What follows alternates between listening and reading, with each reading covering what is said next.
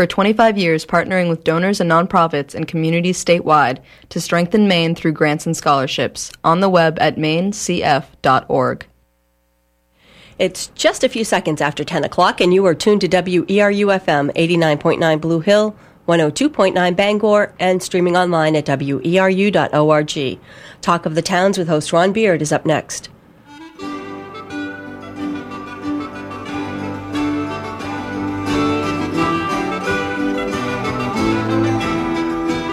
Good morning and welcome to Talk of the Towns here on WERU. We try to go beyond the headlines to make sense of the issues facing Maine communities, to share what works, to seek alternative solutions. Talk of the Towns is produced with support from Cooperative Extension, the major educational outreach program of the University of Maine with offices statewide. Cooperative Extension puts knowledge to work with the people of Maine, and like WERU, whose mission is to be a voice of many voices, operates out of a sense that everyone benefits when we share our knowledge, our experience, our concerns, and our perspectives. We're about to practice the magic of community radio, in which those of us in the studio and you who are listening create a dialogue that we hope will be of benefit to our friends, our neighbors, and colleagues. I hope you'll stay with us for the next hour and Talk of the Towns. Many of us are taking steps at home to go green, to reduce, reuse, and recycle. We compost, we shun paper and plastic at the grocery store.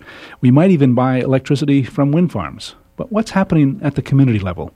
Are whole towns taking action? Well, if you'll stay with us for the next hour, we'll find out some of those solutions that communities are helping with as we go green. In the studio with us, we have Sharon Malm. Sharon is with the Bar Harbor Chamber of Commerce. Welcome to Talk of the Towns, Sharon. Thank you. And Leland Moore. Leland is a student at College Atlantic in Bar Harbor and is active in helping the town of Bar Harbor with a project that they'll talk about a little bit more in a moment. First of all, Sharon, what's the main function of the Bar Harbor Chamber of Commerce, and how does it kind of intersect with going green? The Bar Harbor Chamber of Commerce is a member organization made up of businesses in Bar Harbor, and our purpose is to promote Bar Harbor not only as a tourist destination but also as a viable year-round community. And so our members help us to do marketing on behalf of Bar Harbor. And the Bar Harbor Chamber of Commerce has had a Sustainable Tourism Committee since 2005, and it was started to host an ecotourism conference in 2005, and that was really the start of our sustainability efforts, and that committee has been active all this time, and we've been working on different efforts. Last year kind of started with the 4th of July. The MDI Rotary's Seafood Festival has always been working towards sustainability, and so we partnered with them and College of the Atlantic to work on making a green 4th of July event. And we have other initiatives that we've been working on along the way and some goals for the future. Great. Leland, tell us a little bit about College of the Atlantic. It's recently received lots of acclamation for its work in kind of greening their own campus, but also providing some leadership across the country. Definitely. College of the Atlantic is a 4-year NIESC-accredited school in Bar Harbor, Maine. Our campus is on the coast. We have one degree, which is in we have 2 degrees. We have one degree, which is in human ecology. And what we try to do is, in everything the college does and everything we envision, we try to work towards that idea of human ecology. So we try to practice sustainability wherever possible and sort of go beyond that and see what we can do next, or what's ready, or how we can reach out into the community and promote sustainability. Great. Well, we're going to come back to you in just a minute, but before that, we're going to talk with folks who live and are trying to make Cranberry Isles more sustainable. Welcome to Talk of the Towns to Barbara Fernald. Barbara is the moderator of the town meeting there, or did in this last year, and Amanda Ravenhill. No, we just have 2. Number 2. Never mind. We've got Barb Fernald on the line. Thank you. My engineer is giving me these signals. Barb, welcome to Talk of the Towns. Hi. Thanks, Ron. And I guess we aren't going to be able to get Amanda on the line, but so we'll talk with you, Barb, and ask you a little bit about the most recent town meeting and some things that led up to the town taking some new action around what's green. First of all, maybe you could describe Cranberry Isles for listeners who might not be familiar with your community. Cranberry Isles. Excuse me one sec. I had the VHF radio on, and all of a sudden this show was coming across it. Cranberry Isles is a town made up of 5 islands, and 2 of them have year-round populations, Great Cranberry and Little Cranberry, also known as Islesford. And our town meeting goes between the 2 islands. One year it's on Great Cranberry, one year it's held on Islesford, and this year it was held on Islesford.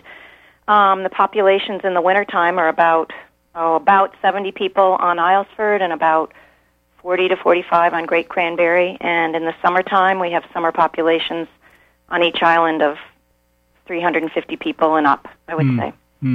And what was different about this town meeting? You were moderator, and a couple of initiatives came forward. Tell us about those initiatives. Well, the initiatives that came forward were to set up. I'm looking at my notes because I was hoping Amanda would be on to answer these. But to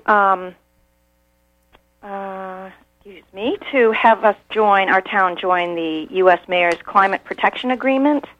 And we are the smallest town, I think, to become a member of that. And I think like the 887th town in Maine, perhaps, to join that.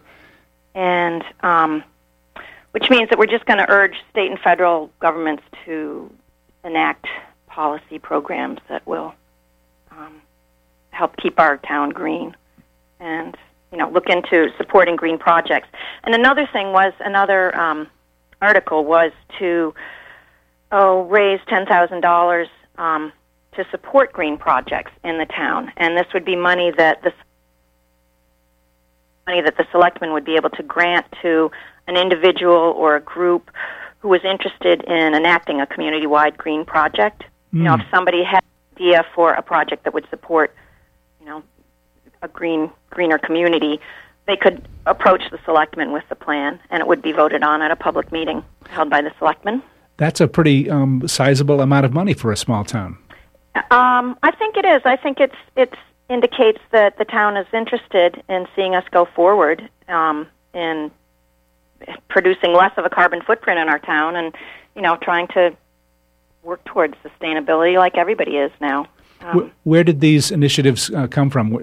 Is there an active ongoing committee? Is that the Sustainability Initiative, so-called? Yes. Yep. It was a group of people. I wasn't in on the beginning of it. It was Amanda Ravenhill and a couple other people on the island. On Islesford had been talking a lot about, how do you reduce your own carbon footprint? What could be done? Is there more we could do as a town? And they started in October the Islesford Sustainability Initiative, which then grew into the Cranberry Isles Sustainability Initiative. And the meeting in October was sort of a brainstorming meeting of residents that were interested, and there were over 20 people there. So that's, half the year-round community of Islesford. So people were interested, and a lot of ideas were thrown back and forth of things that we could do.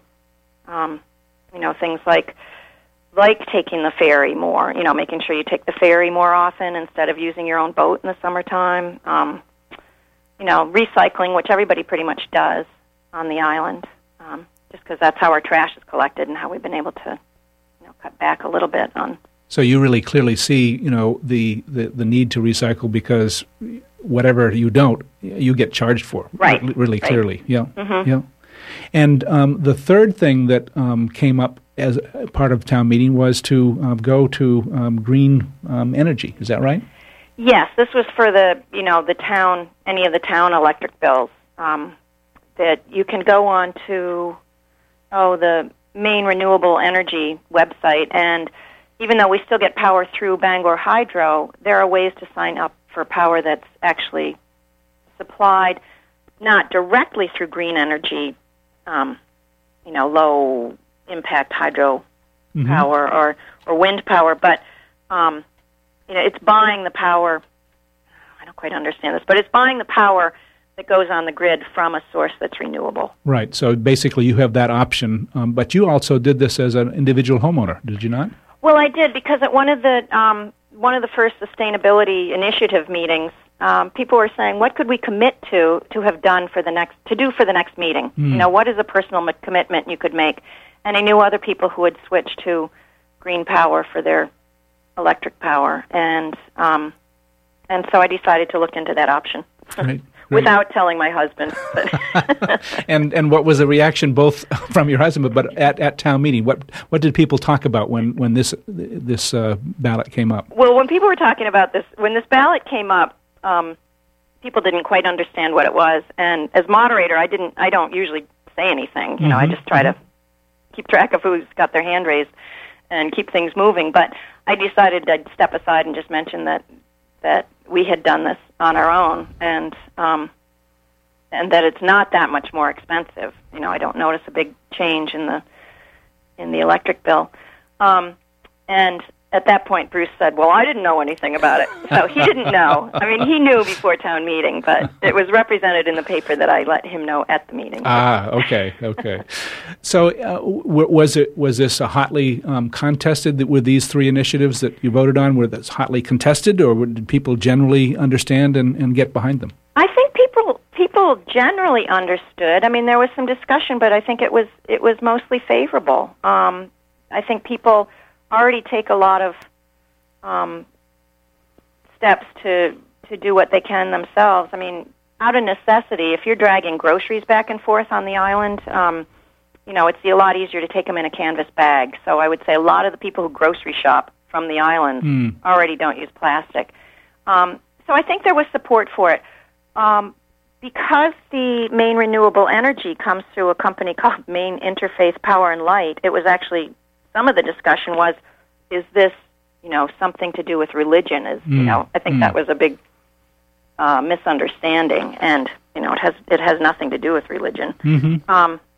But other than that, I mean, there was maybe 15 minutes of discussion, and someone, Eve Harrison, at one point raised the point that, hey, we just voted in without this much discussion. We voted to put $2,000 towards repairing, you know, graves, the cemetery on Baker's Island, which is part of our town. You know, this is a bigger issue, and we're discussing this much over $2,000 to put towards, you know, getting our electric power through renewable energy. So that kind of ended the discussion. People thought it was a good point.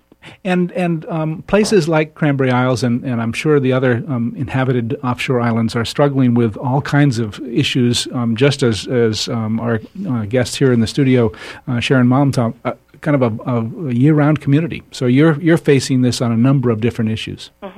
And is there a sense of hopefulness around that question as you and your fellow islanders talk about it?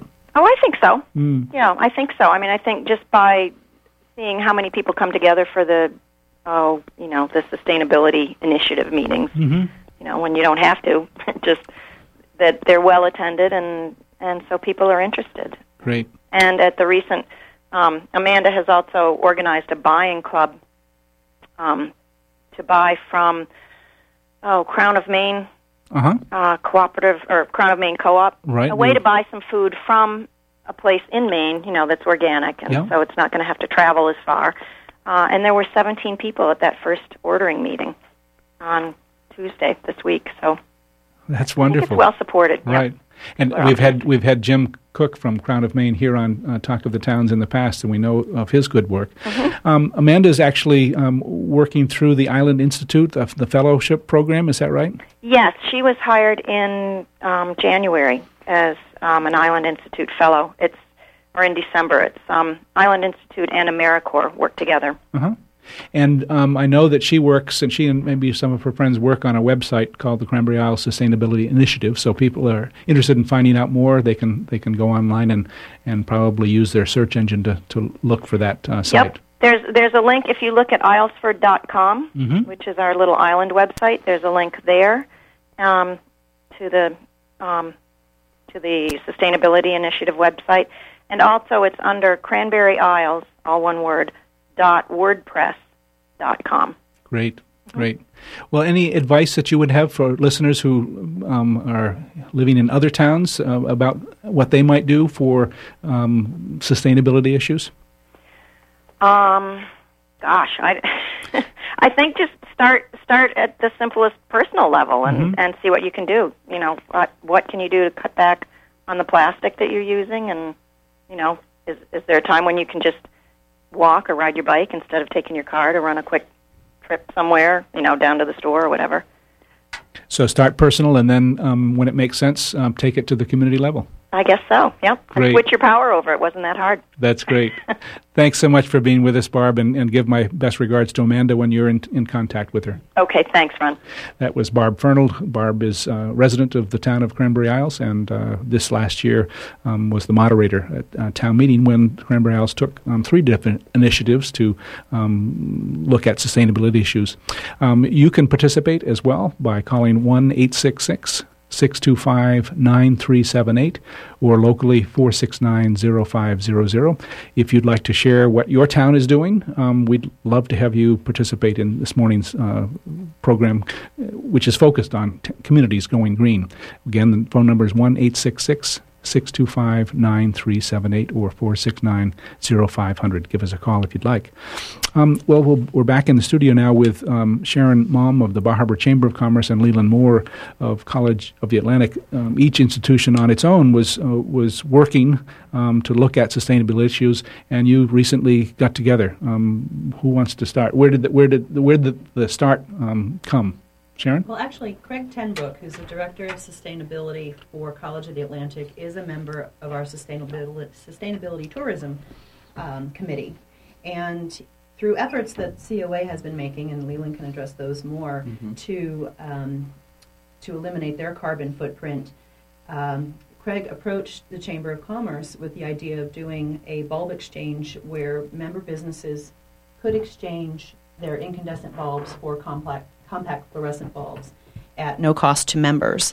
And so a lot of the coordination of that program has been done by College of the Atlantic, and then we at our office in Trenton, at our visitor center in Trenton, the businesses can come there in order to actually do the exchange, or Leland and another student, Jordan, from College of the Atlantic, have been working with businesses in town to do the exchange program with them as well. So it was Craig who had approached the chamber to do that, and Leland can probably talk a little bit more about how it came about from the COA side. Leland?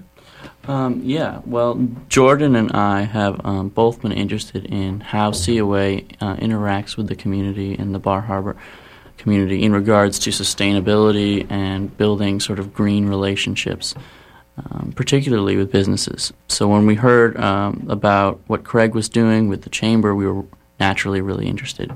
And we went to Craig, and he was more than delighted to have us come with him, and we went to a couple of the meetings, and it was there that we decided that we wanted to work with Craig and the chamber on the project for Greenlight. So what we did was, I guess, we decided to manage the project or run it from, like, sort of coordinate where the bulbs were going and what was going on. And sort of, I guess from then on we became the COA end of the project there. So tell us again. Many listeners probably have heard about compact fluorescent light bulbs, but may not know why they're so significant. Leland, what are we gaining by switching to this form of lighting? With a compact fluorescent light bulb, which, I mean, if anyone has seen it, it looks like a tube that is sort of squiggled up, wrapping around itself. And what it uses is a gas to produce light instead of a heated filament. And this has 2 primary benefits, and they're interconnected, of course.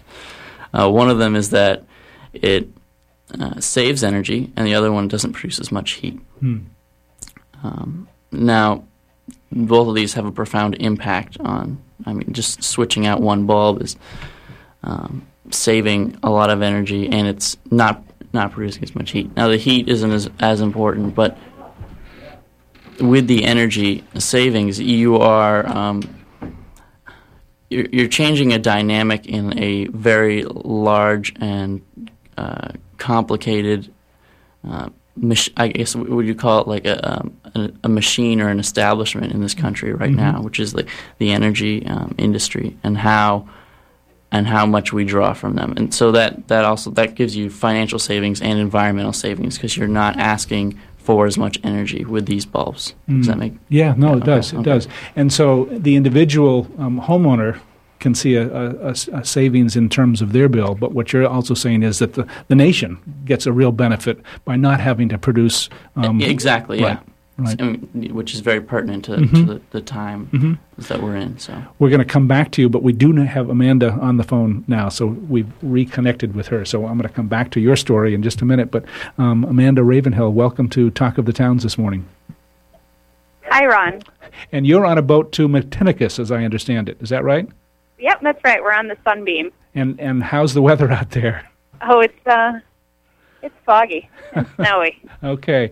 Well, you may have heard that we did have a good conversation with Barb Fernald about what happened at the town meeting, but maybe you can give us an understanding of what your role is as an Island Fellow and the committee that you've been working on in terms of sustainability on Cranberry Isles. All right. Well, the Island Institute and AmeriCorps sponsor fellows out on the different islands. I'm sure people are aware of that. And I got offered the Cranberry Isles Fellow in December and started in January to establish this the Cranberry Isles Sustainability Initiative, which started in October. I don't know if I didn't hear what Barb was saying, right. So I don't know if she spoke about it at all. Just a little bit, yes. Okay. So basically, we got together to answer these questions together of how we can reduce our impact to generate power and whatnot. And since I started on the project in January, we've come up with a couple studies that we're going to do, which is a energy audit study, which will give us an inventory of how we use energy throughout the community, not just on the municipal level, but also as residents and individuals. So that'll be the inventory study, and then we're also going to do a study on energy capacity on generation. And the idea is that the results of those studies will inform a climate action plan, or a CAP, for the town, and municipalities all over the nation are coming up with these CAP plans that set targets for greenhouse gas reduction and just set out, the plan for the action steps. So that's what we're aiming to accomplish come August. Great. But it seems like you've really struck a chord with residents of the Cranberry Isles. People have been very receptive to thinking about these initiatives. Yes. There's already a lot of things that people do on the Cranberry Isles that we're working to get smarter about. We compost, and we already have a pretty good recycling program, and the municipal garage that we're building, we're trying to make it into a green building, and a lot of people use clotheslines. And we have an annual beach cleanup, so we're already doing a lot of things. People have gardens in their homes, and we use bicycles to get around and whatnot. So we were already kind of, 5 steps ahead of regular, or not regular, but other communities. If you look at a lot of, top 10 things you can do to reduce your carbon footprint, we were already doing a lot of it. So it's just about getting smarter and doing it, and putting our powers combined and being smarter and more productive. Great. And is it just a kind of a final question? Was there any hesitation to take these initiatives to the town meeting, or did that seem like a pretty logical step to you? It seemed like a pretty logical step. It was a good way to get people to know about the project in a different form. It wasn't asking them to come to a meeting to talk about sustainability. It was people were going to come to the town meeting anyway. So we could have taken a lot of the steps without the voters' approval. The selectmen could have just signed the mayor's protection agreement, or we could have just decided to sign up for clean power, as at a selectmen's meeting. But we decided to take it to the town so that all the voters would have ownership of the project and feel empowered that the town was, taking a stand. Great. And any advice to listeners who might be thinking about similar actions in their communities? There's a lot of resources on the internet.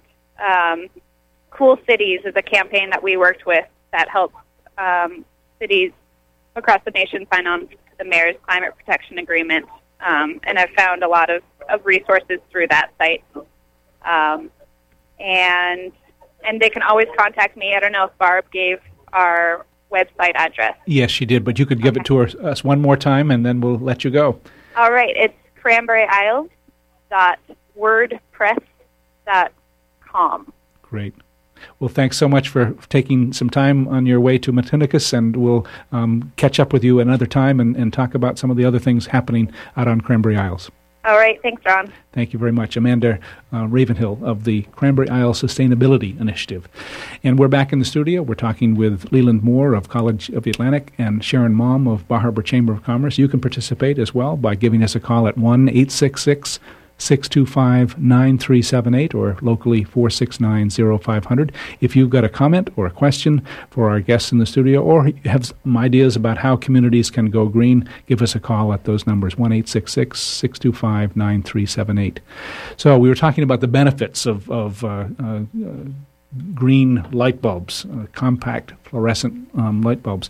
What's been the reaction to businesses, Sharon? How have people received this idea of switching over from incandescent to these compact fluorescent bulbs? Well, I think the response has been quite favorable because, especially because the college has allowed us to provide these bulbs in exchange at no cost to the members, and they retail for about $3 on the market. So they're not having to first pay out the money to purchase the bulb, and then they're going to see the direct benefits to their electricity bill from having switched them out. And so it's a win-win situation for everybody. And Leland, you're taking advantage of buying in bulk and so on to get these bulbs. What's the college's investment in this kind of thing? Any rough figures around that?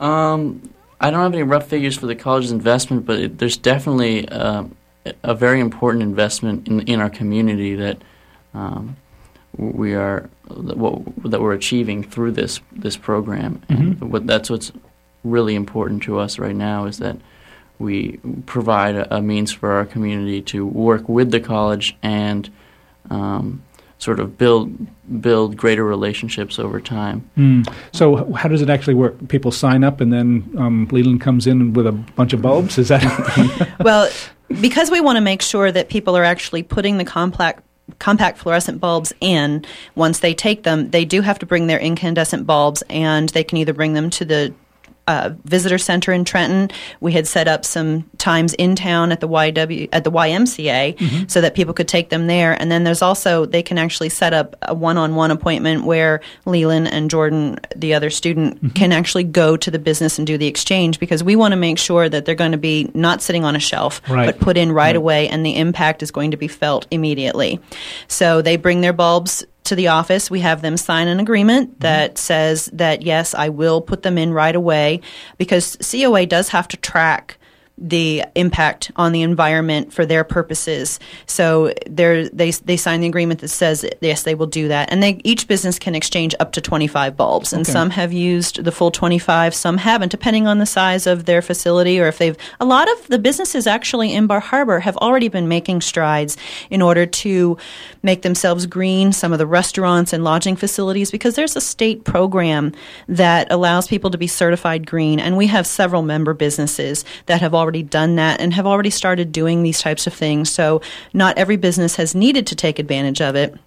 Those that haven't really kind of started or are just brand new are able to take advantage of this. And then we're also putting together some packets of information for both lodging, restaurant, and in general on how people can take efforts to be more green. Great. So what kinds of businesses have signed up so far? Everything? Oh, yes, everything. We have had restaurants, we've had B&Bs, we've had people who just rent their home, we've had a church, we've had a village improvement society. So lots of different businesses who are members have been able to take advantage of this program. Great.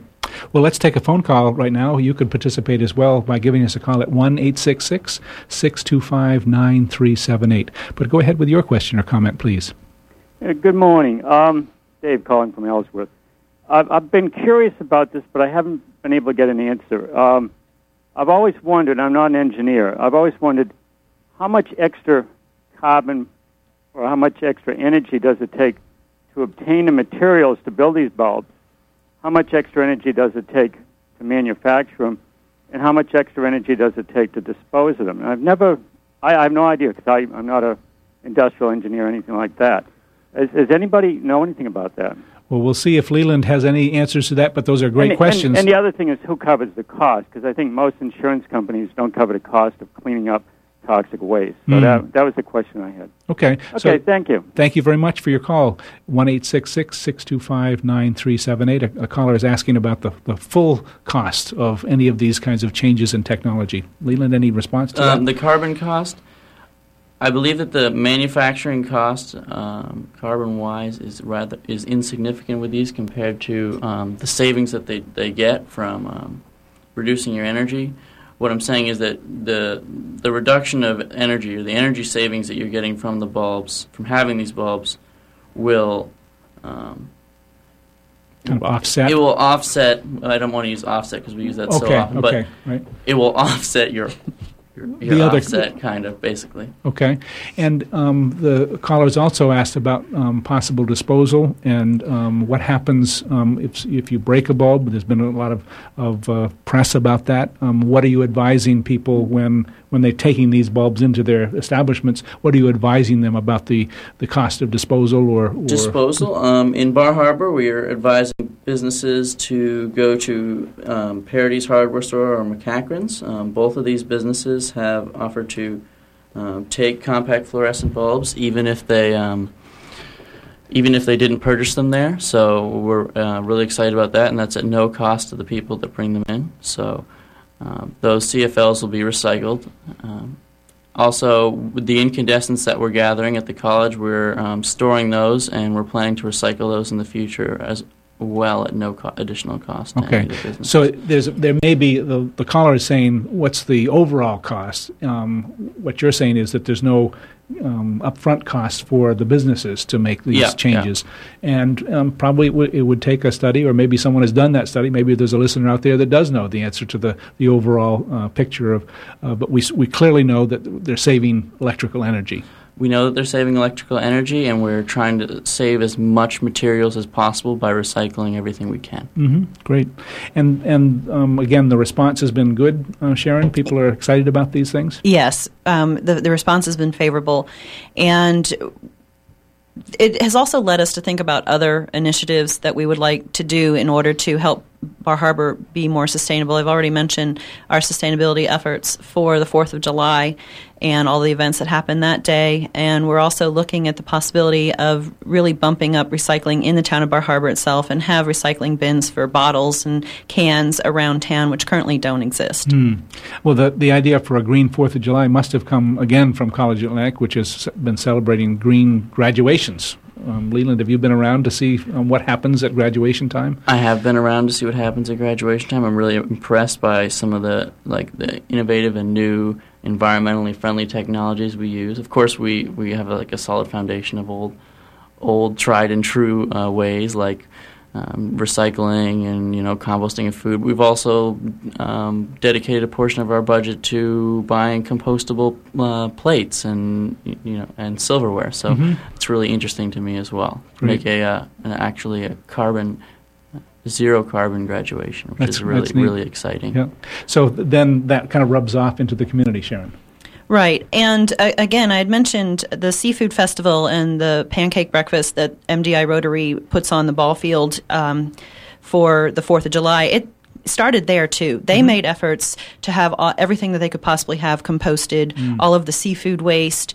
And so we took their initiative and decided to expand on it. So we purchased compostable utensils made out of potato for them for this past 4th of July. We also purchased tote bags. We created a logo for our 4th of July and used recyclable tote bags to help eliminate the number of plastic and paper bags that are used at the store so people can take these to the store.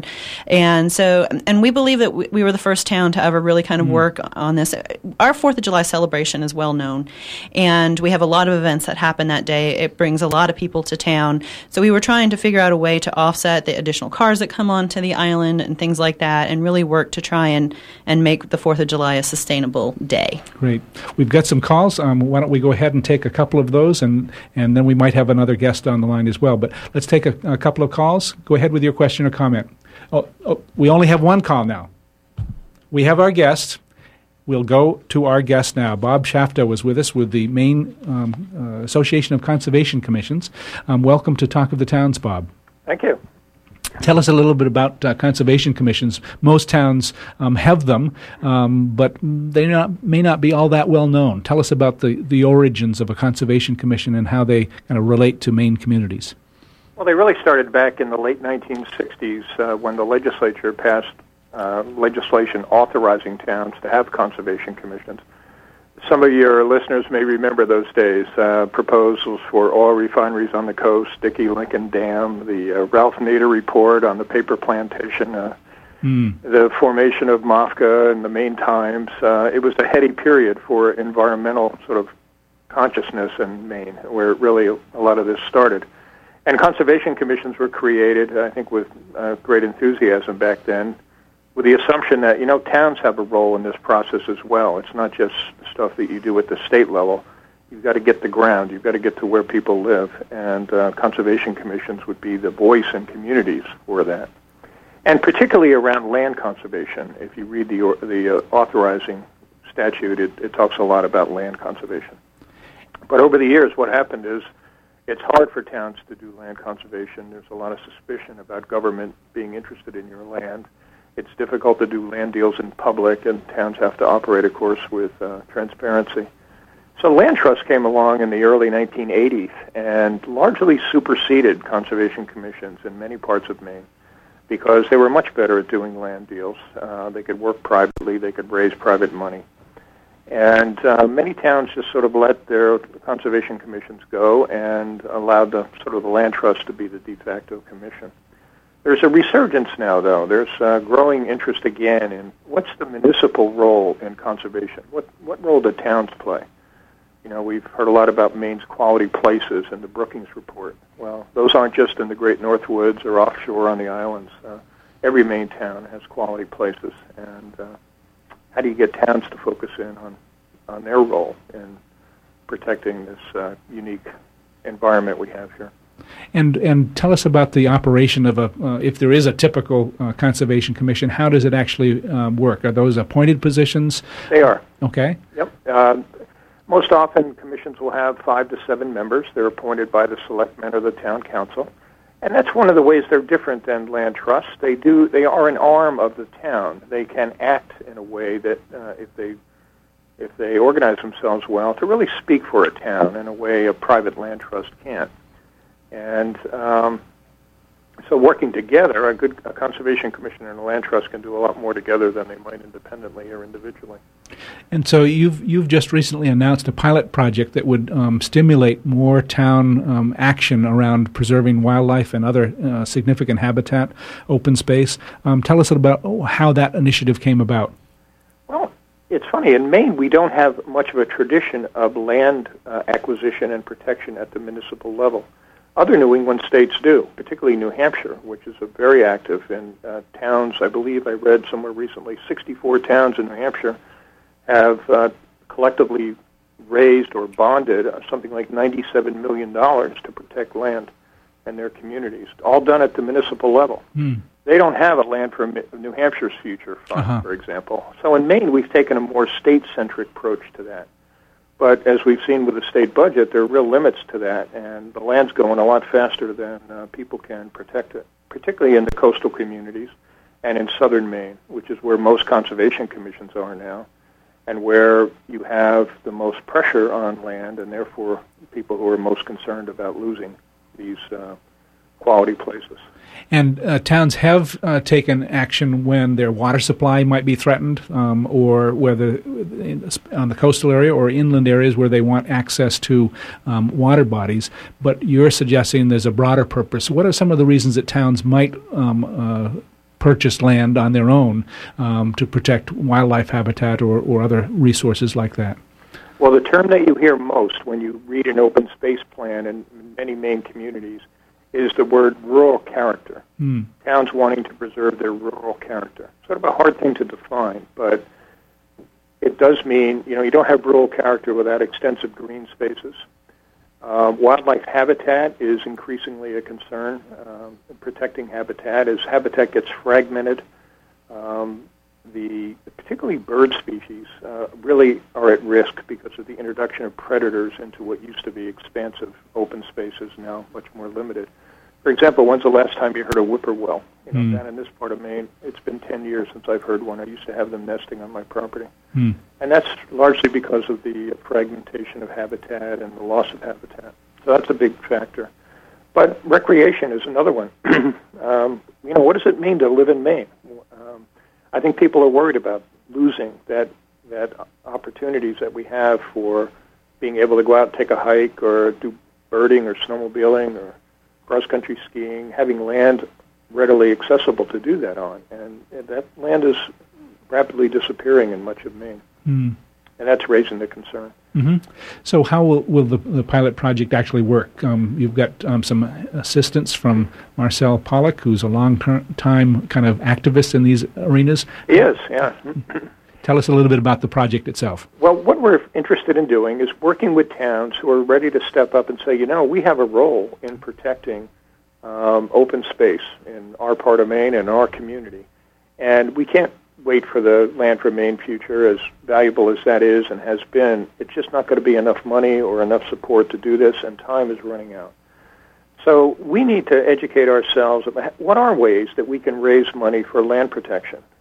Grants, Land for Maine Future grants certainly are a source, but many towns, York most recently, has appropriated $500,000, or they're in the process of appropriating $500,000 for a land acquisition project, and going to bond in the future to raise some money, larger money that will be paid out over time. Falmouth just appropriated $5 million of tax money. Brunswick appropriated $1 million. Hollis appropriated $250,000 for a piece of land people have used for generations that got bought up by a developer, and the developer agreed to sell it back to the town, but they had to raise the money to do that. So people are, again, becoming aware of, we don't have a very big window of opportunity here to protect these important places, and we're going to have to step up and do it for the sake of future generations. And, the question we asked in Falmouth was, what do we want it to look like 100 years from now? And we worked back from that. And people were unanimous about, we don't want it to be just built out and look like a suburb of northern Jersey or Massachusetts, Boston area. So again, how will the town benefit from participating in the pilot project? What will you actually be able to provide? You or Marcel be able to provide to a town that's interested in acquiring land for various conservation purposes? Well, first, a lot of information about where the valuable habitat land is in their town. Working with the Beginning with Habitat program in Augusta. What the various instruments are, what the various options are, and there are many around how do you raise money to either acquire or to obtain easements on these properties. Again, working with the land trusts and working with the town. How do you sell this idea to citizens? How do you mobilize people and public opinion in a way that will favor passage of such an appropriation or a bond issue? And by the way, when they get on the ballot, the pass rate is very high for most of these initiatives in New England. It's getting them on the ballot that's often the hardest part. So providing people help sort of with the political process of how do you get a diverse group of people in your community to support this idea? What do you need to do to get people informed and to get backing for it? How do you work with your selectmen or your town council? And once there's a campaign underway, sort of helping with strategy about what you can do to bolster the vote and increase the chances of success. How would people contact you or Marcel to learn more about it and become engaged in this project? Well, you could go to our website, which is meacc.net, meac.net. Okay. And there's some information there about it and also a way to contact us. So if there's a community that is interested, we'd certainly like to talk with you. Great. And would that community have to have a conservation commission in place to do so? Not. It does not. But it turns out if you don't have either an active land trust or a conservation commission, and if you don't have any kind of plan in place, it's very difficult to find a handhold. You really have to go back to the beginning and we're not in the business of helping towns do open space plans. We're looking for towns that have already sort of thought about this and have some kind of plan in place, maybe in their comprehensive plan or as a separate open space plan. They know where their priority lands are. They've got a little bit of a head start in terms of getting going, and they have some structure in town. Usually the Conservation Commission, but not always, that can sort of take charge of moving an idea like this forward. And I assume if there are listeners here in communities that don't have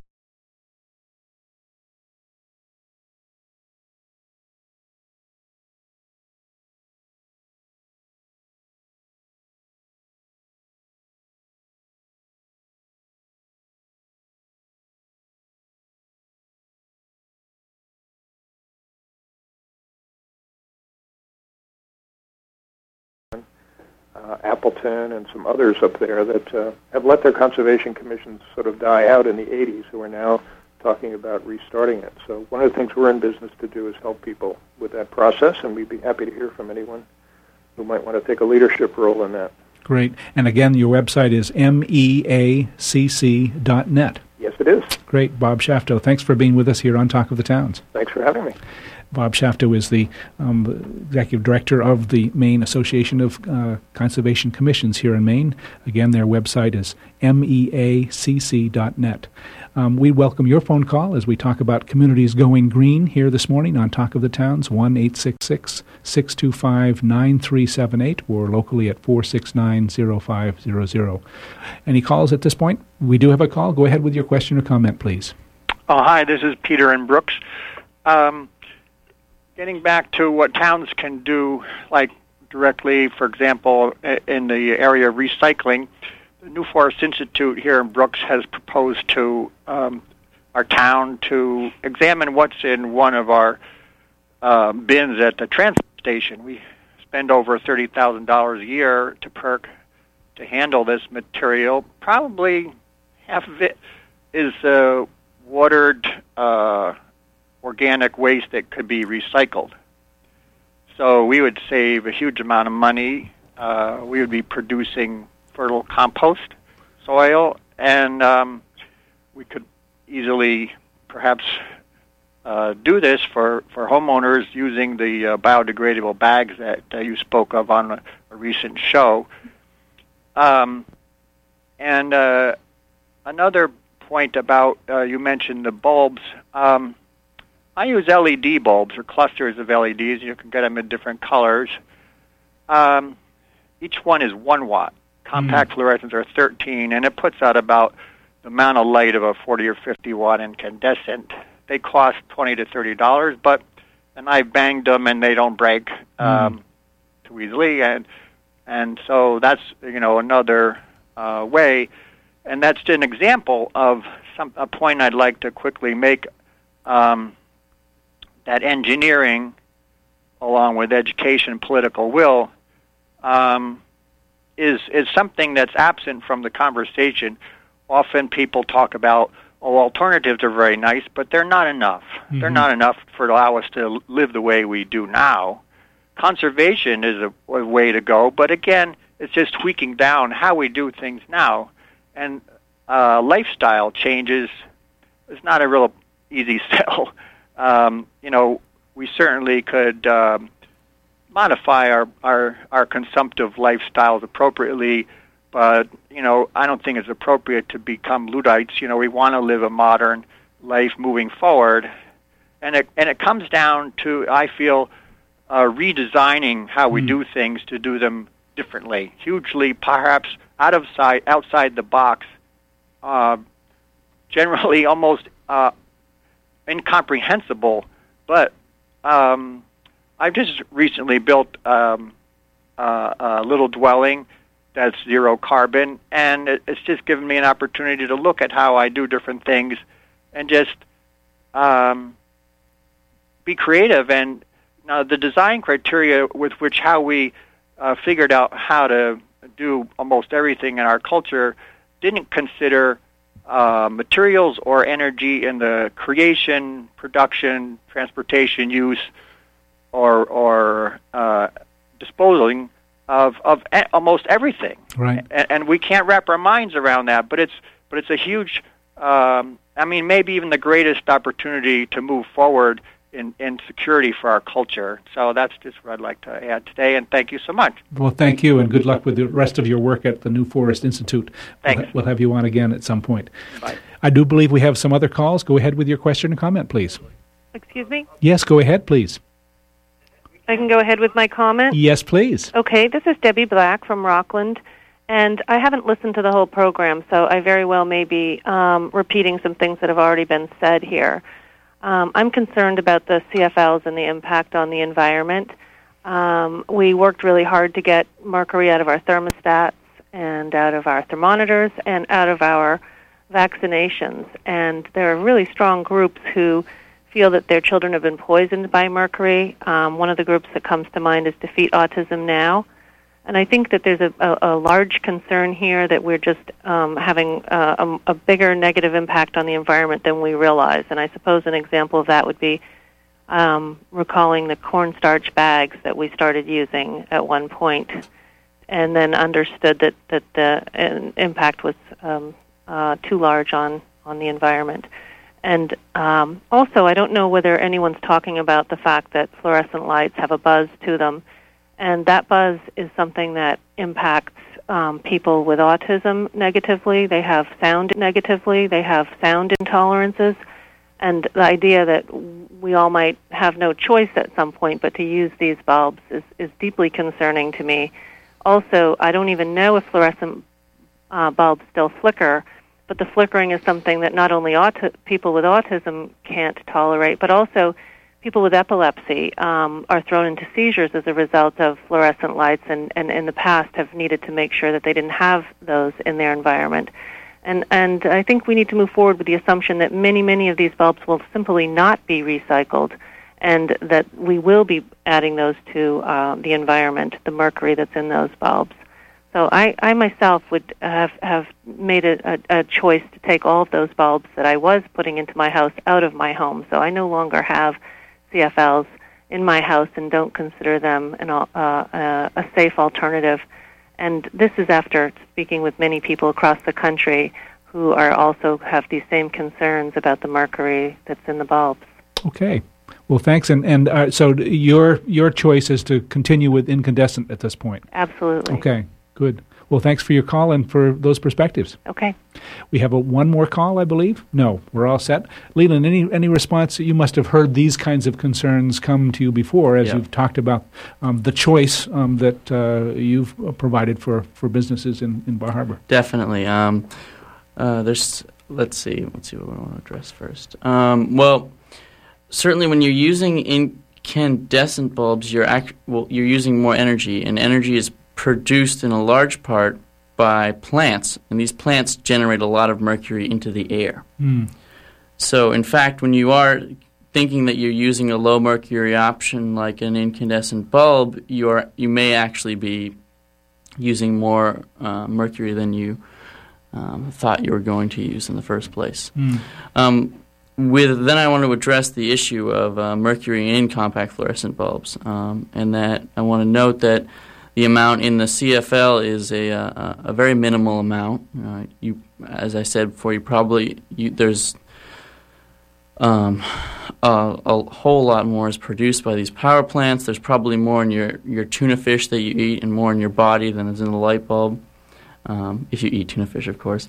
And that the college, understanding these things and understanding that mercury is still a hazardous material, and it is mercury. We have chosen to go with the lowest possible mercury bulbs that we could find. And what we found here is we used the Earthmate bulbs, which have a 75% less mercury in them than normal compact fluorescent bulbs. To address the issue of flickering, as time goes on and as technology advances, we found that CFLs are no longer what they were. They're no longer those buzzing, flickering, awful tube lights that you used to, see in your school or your factory or any of those places. And they've become a lot more pleasant. They have a lot more options. the college and the chamber are even offering 3 different watt varieties. We have our 3 different basic brightnesses for our bulbs.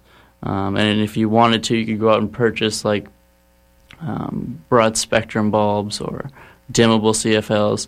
And all of these, I haven't seen any of the problems of flickering. I haven't heard any complaints about headaches or anything from flickering or any noise complaints from buzzing.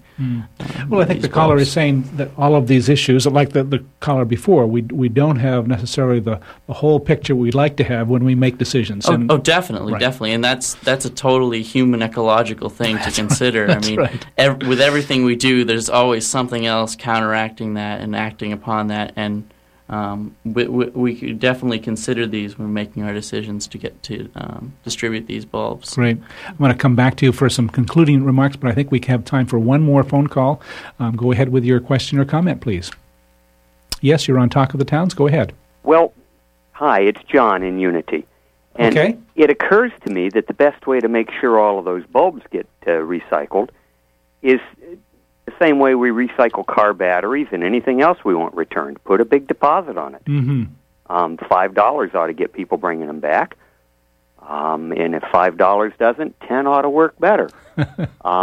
We've been using compact fluorescents here for quite some time, and while they don't come on instantly, always like an incandescent bulb, there is no flicker, no hum, and we've been quite happy with it. Great. And the idea of the businesses in the town of Bar Harbor, for instance, who are willing to take these for recycling purposes, that goes some ways to answering those questions. But your idea of a deposit, certainly when we look at other forms of the carrot and the stick, that's a good idea. Yeah. Thanks for your call this morning from Unity. Yeah.